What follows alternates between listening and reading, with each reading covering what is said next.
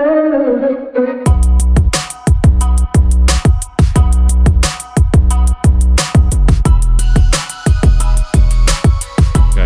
I feel so awkward. What makes you feel awkward? I think it's two things. One, I'm hearing my voice, and two, the idea of someone actually listening to this recording. Guys, I really do feel so awkward. I feel great. I mean, I honestly love hearing my own voice. we'll probably cut this out, so For don't sure. worry. Yeah, for sure. It's time to start over. Are you ready? Oh, we're You want me to starting over? delete it? Yes. Welcome to this edition of Uncle Reg. No, what do we call it? Brother Reg. Brother Reg. Some of my friends call me Uncle Reg, so I get mixed up. I think titles are important. I like Brother Reg. Informal, happy. Makes me sound like a Baptist preacher. I dig it. So here's my hope today. My hope is to be able to talk a little bit about my professional life and just kind of my crazy journey. I'm not totally sure what I'm going to be when I grow up, but it's been a fun journey so far. So anyways, I want to introduce my special guest, my beloved friend's sister. Hi everyone, my name is Megan. Stoked to be here. Welcome, Megan. My name's Marco. Marco, are you from, let's see, Mud Lake? Yes, I am from a place called Mud Lake. Mud Lake, Idaho? Yes, Are there Mud any Lake, fun Idaho. facts about Mud Lake? Didn't it used to be called Crystal Lake? Okay, Whoa, so fun fun facts. Maybe we'll talk about it later. Another day. I'm London Parsons. What up, London? What up? We got London on the track. I'm on the track. Woo! So, are you guys ready? Yep. So Oh, here's the yeah. deal. When I think about like my professional career, first of all, when I was like, I think when I was 8 or 9 years old, I had this little tiny mini bike, and there was a church near my house, and kids always wanted to ride my little motorbike, and so I charged people $1 to take a lap around the church, and kids like lined up with their dollars to ride rides, which I thought was awesome. Really? Loved it. Wow. And I did actually get pulled over by the police for riding that around Mesa, Arizona, which was slightly awkward, but that was the beginning of my I think they were just jealous. yeah. I They told wanted them, to I'm like, ride. yeah, I'm like, hey, You it's wanna a ride? buck It's $1. Hop from on. the Mesa PD. When I was 12 or 13, I grabbed the newspaper. I don't know if you guys know what a newspaper is, but they used to print the internet. It was crazy, and then people actually paid. What? Yeah, What? it's the equivalent of printing Get the outta internet. here. It's crazy. That must have These are cost so wise. much. It was crazy. So I was looking through the newspaper, and I saw this job, and I basically called everyone in the help wanted section, and I found this company that said, "Oh yeah, we don't care how old you are. You'll be an independent contractor, so it doesn't matter. It doesn't matter how old you are. You don't have to be 16." I'm like, okay, I'm in. Literally, these guys pick me up in this white van, like the ones that you see in the news, to make sure that you avoid. They picked me up in this van, and in the back of this 15-passenger van that had no windows in the back, by the way, it was like benches, okay? No seatbelts, just like long benches along both sides, with a whole bunch of kids that looked like they were homeless, or like punks like me. And they drove us into Phoenix, into some dumpy neighborhood, and said, okay, here's a sheet of paper, like go out and sell the newspaper. Your job is to sell the newspaper. And so I'm like 12 or 13 years old, going around and just straight up selling newspapers door to door. Not like single newspapers, like subscriptions. So it was crazy and scary, and looking back, I'm like, I can't believe I survived that. When I was 14, I got a job as a busboy, which I loved. And eventually, like, I had a whole bunch of random jobs, but eventually I ended up at a bowling center, which I loved. And at the bowling center one time they said, hey, Reg, we want you to go around and get people to sign up for this tournament that's coming up. You're going to go up and down the lanes and talk to people in bowling leagues and get them to sign up for whatever, to sign up for these tournaments. I went down, and I got more people to sign up for the tournament that they'd ever had in the bowling center. And I didn't think much of it because I'm like, well, it's just a random bowling alley in Mesa. But it turned out that we were the best in the country at it. And so after I got these random prizes for being the best in the country. Anyways, fast forward, I was a senior in high school and I got hired by a company. I don't think they knew I was in high school, but when I was 18, I got hired for a company, an advertising agency, to go into department stores and to get people to sign up for credit cards at a little booth, which actually I loved. It was a fun experience, and I basically, after the first day, I was supposed to be in this 2-week training. They were all adults. I felt like a little kid. But after the first day of training, I called the CEO directly and I just said, hey, I know I'm supposed to be doing this 2-week training, but I was wondering, can I try it on my own tomorrow? And if I don't do well, I'm good with the 2-week training. But if I do well on my own, I want to be done with training. And in hindsight, I think he just thought that was funny and gutsy. And so he's like, okay, yeah, let's do it. But that first day that I did it, I beat all of their records per hour on getting people to sign up. And within I think I was the best in the country at that in that advertising agency, I think within that first week. So my senior year in high school, I flew all over the country and trained other staff on my school breaks and on some non-school breaks. I don't really remember what I made per hour when I was that age, but I think somewhere between, depending on the day, somewhere between maybe $40 and $150 an hour, which was unbelievable for a kid in high school. And I blew it like a rock star.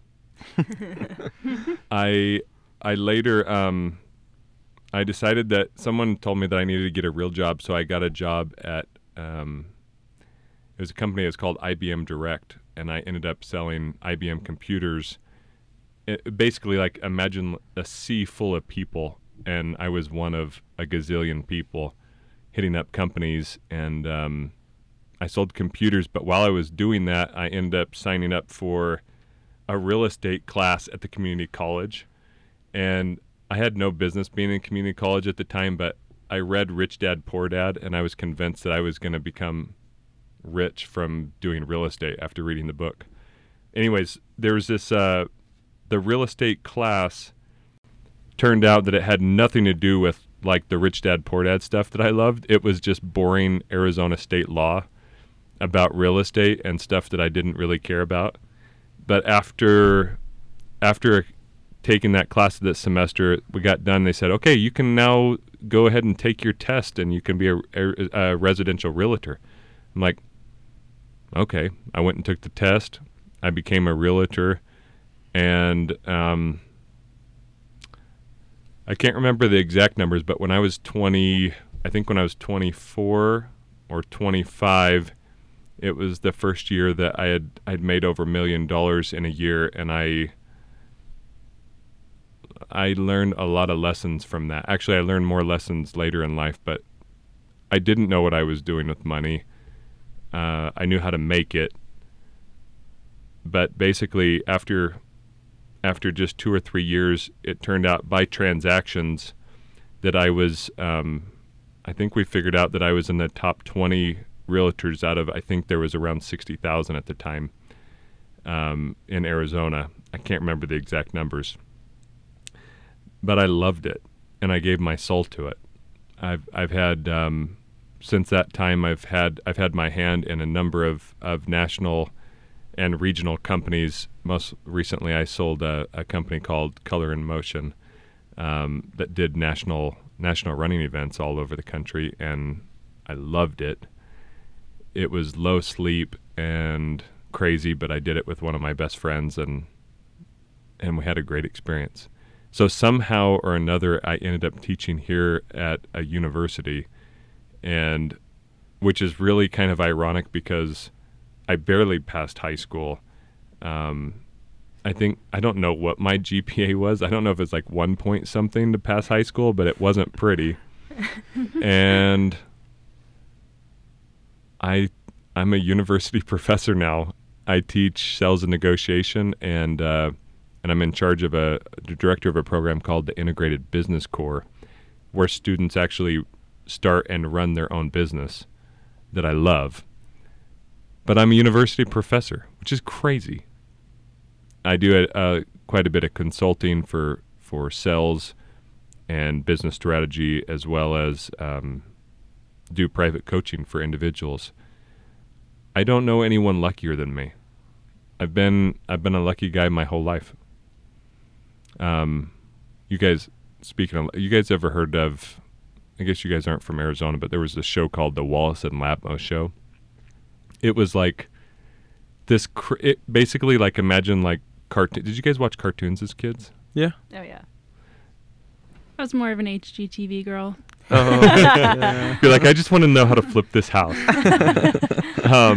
But like this TV show, like basically there was two guys, Wallace and Ladmo, and they would have like this small studio audience on their TV set every day, and in between like different what is it called? Different cartoons, they'd basically choose a winner. So they'd be like 17th row, 4th in, and you'd win this Wallace and Ladmo bag. Everyone in the Phoenix Valley knew what a Wallace and Ladmo bag, and everyone dreamed of have one because you were on TV, you got this bag full of surprises. And I went with my scout group, and we were sitting there, and my best friend, Sione, was sitting next to me, and all of a sudden, I can't remember I think it was Ladmo, he says, 4th row, 3rd seat in. He comes over with the mic, and it's me. I won the Wallace and Ladmo bag. I was so pumped. He puts the mic in front of me. He's like, "What's your name?" I don't say anything. My buddy Sione nudges me. He's like, "Say Reg." I'm like, "Reg." And so I end up like winning this thing, and everyone in school, even though everyone tried to pretend that they didn't watch cartoons, everyone watched it, and they came up to me and they're like, "You don't even know your own name. It's Reg." Everyone saw it. 2 years later, we went on again, which was really flukish. And they said, 6th row, 7th seat in. It was me. No. No, you're kidding. Get out. It was unbelievable. And Sione was sitting right next to me. And he was so mad. He's like, "This is ridiculous." So this is rigged. the Arizona State Fair is huge. And every year, the Wallace and Ladmo Show would do a State Fair edition with hundreds of people in the studio audience. We sit down. Sione and I went to the fair every single year together. And we're sitting there for the show, and they're like, 13th row, 12th in. Guys, No. it's me. No. I won 3 in a row. This is Did they not... ever catch on? So here... They're like, "Who's this kid?" This is like what's so the very next year, Sione and we go to the State Fair with hundreds of people in the studio audience. We sit down. Sione then goes, "Reg, get up." Switches me spots, like insists that we switch spots because he knows I'm so lucky. 9th row, 2 in. Guys, it was me. Oh my gosh. And then, What as did he do? crazy as this is, I won one more time after that. No. No. I am the luckiest guy I know. Really. Wow. And to this day, like, I thought about this memory, and I called Sione the other day, and I just said, "Hey, Sione, I was just thinking about Wallace and Ladmo bags." And he's just like, "Don't bring it up. It's too soon." Did you ever share your prizes with him? I tried to. I really tried to, but I just couldn't. It was too special. No, I'm just kidding. No, no, I tried to give him some stuff, but it really was cool. I'm the luckiest dude I know. So that's kind of like a little bit of crazy history of my life. I've had like more jobs than I can possibly think of. And now I'm out cleaning toilets and doing whatever it takes. Oh, I got to tell you, as part of the $1 Million Challenge, which basically take a single dollar, your time and creativity, and see how long it takes to create $1 million. Basically, I'm watching someone's beta fish for $10 over the Christmas break. I am on my way. As you, what are you guys thinking? Like, what questions are you thinking? Hearing my crazy story. Few questions. First off, what is in that bag? What did you win? So it had like tons of candy, tons of soda, tons of like little trinkets that I'm sure sponsors the Phoenix Valley put into those bags. It was like, it didn't actually matter what was in the bag at the time. It was like, it was this unreal thing to win. Just legendary to win. It really was. So you have all that luck. I think I won 6. Wow. Oh my gosh. Nobody won any. You know what I mean? Like, people go their whole life hoping that they won. And they were old. Like, Wallace and Lamel were old. So my parents, when they were kids, Wallace and Lamel was doing their show. Wow. They were old. So as you continued on through your career, you continued to maybe have some luck. But what amount of that was from like your, drive and hard work and things like that? Was it luck as you continued on through your career? I don't know. I think I'm fortunate. I don't know if I think about it. I do think I'm the luckiest guy I know. But I think it's fortunate. It's funny when I reflect on my story. In 2007 and 2008, the economy just totally melted down, and I conveniently left this part out of my story. Although I did it on purpose because it's a defining characteristic or experience of mine that changed my life. In 2007, 2008, myself and a buddy of mine started an advertising agency in Phoenix. And we had scrolling billboard trucks. And we really thought that this was like a crazy multi-million-dollar business. And we started this business right as the economy was about to tank. And that year, in a single year, we lost 7 figures and lost just about, actually, by late 2007 or 2008, we had lost everything and totally restarted our whole lives. And for someone that considers themselves so lucky, it was a major blow to my self-image to have failure. And it really, really cut deep.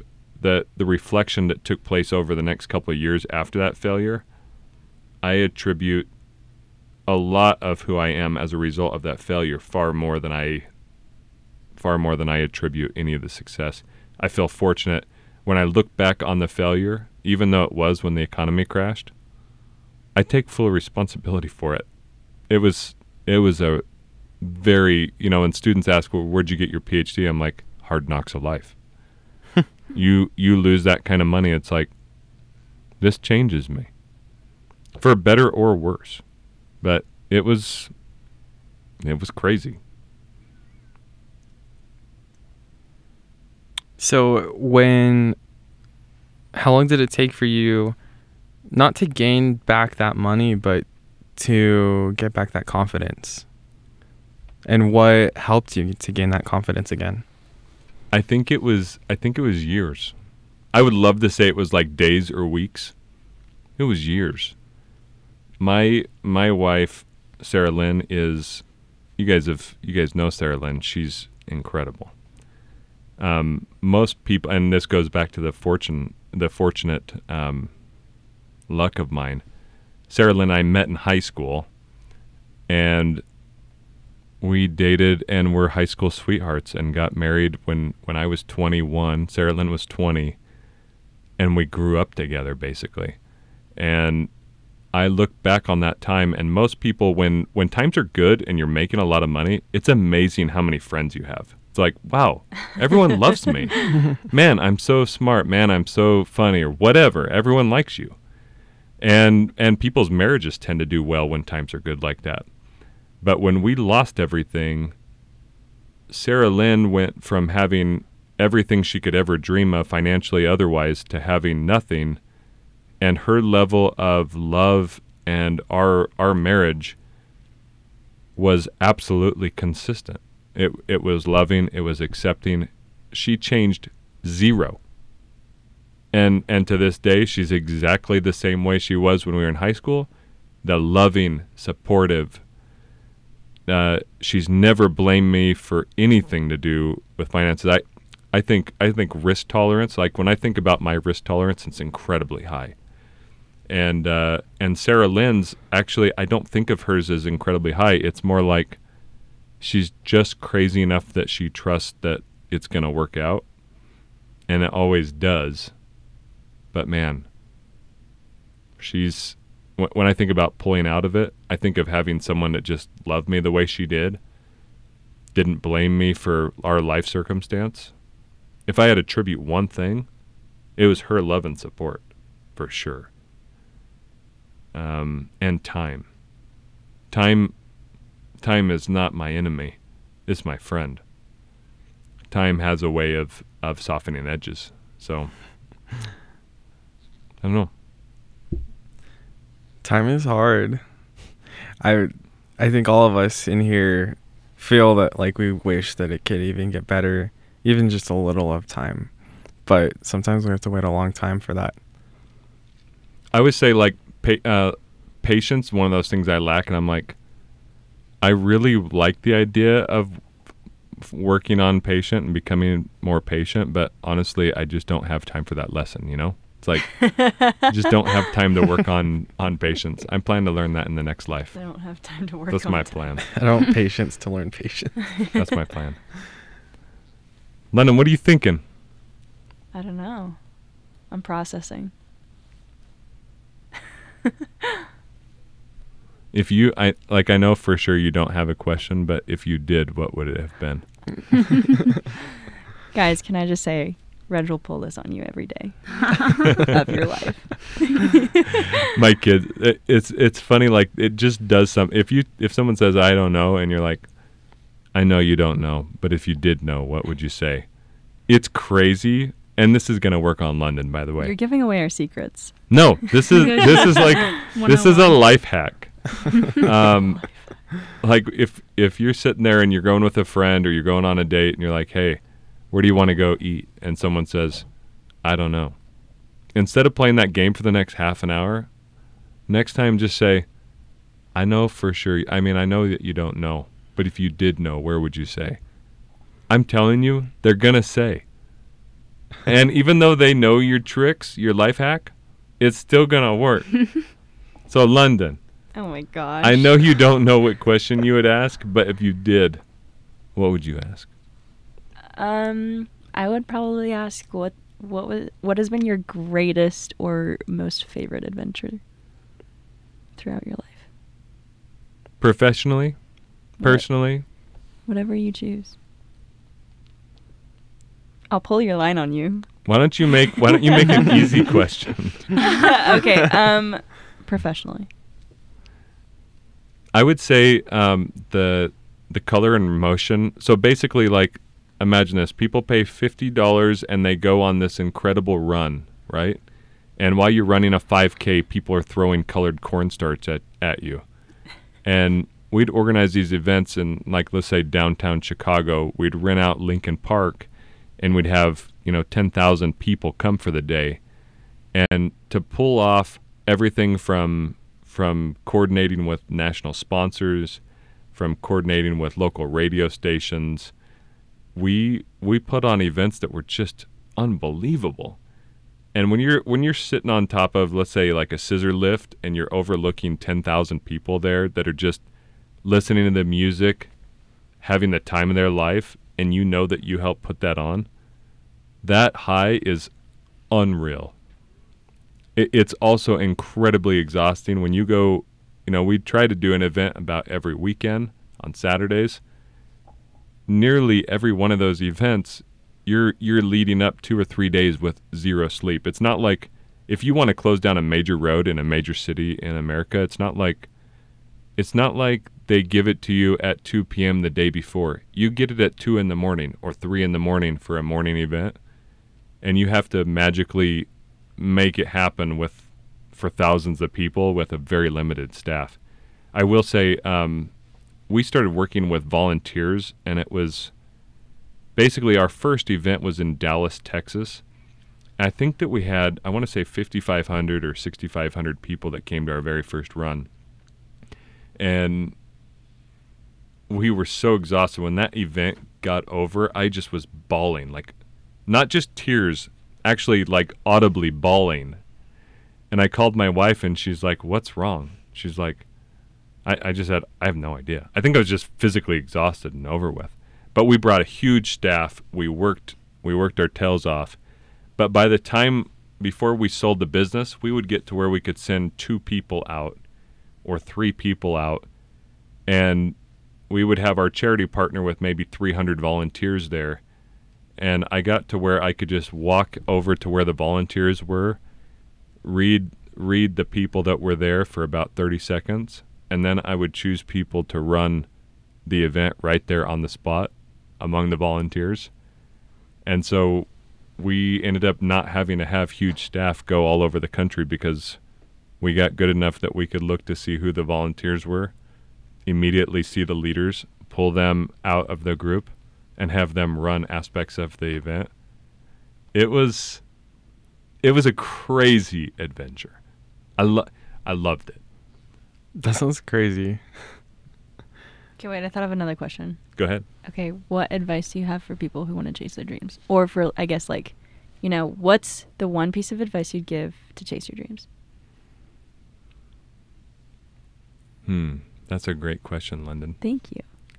I get them every now and then. What's the one piece of advice I give someone that wants to chase their dreams? Yeah, or make their dreams come true. Make it real. Do something today. It's like, do you know how many people I run it? So as an entrepreneur, people constantly come to me with ideas, and they're like, "I've got this awesome idea. I've got this great business idea." Well, here's the deal. Like, no one pays people to have great ideas. Like, people pay people for action. And so when most people want to put together a Word document or an Excel document and look at that forever before they do something, like, why don't you do something today? And instead of spending time putting together, especially when it comes to business and revenue and money, the best way to get started is to sell something today instead of coming up with a plan every day for months. I always get nervous when people are like, "I'm getting ready to start a business. Can you help me with my logo?" I can't do anything until I have my logo. It's like, go get dang clients. Like, go sell something. Go do something. If you're talking about your dang letterhead right now, you're not doing anybody a favor. Nobody's going to see some official letter from your letterhead. Just get to work. So if your passion or if your dream is to do something big, you should do something today, because tomorrow's not coming. It just doesn't. Tomorrow is just, when you're in tomorrow, it's today. You might as well do it today. You might as well do something today. That's my advice. I have a question to kind of build off of that. Just doing something today.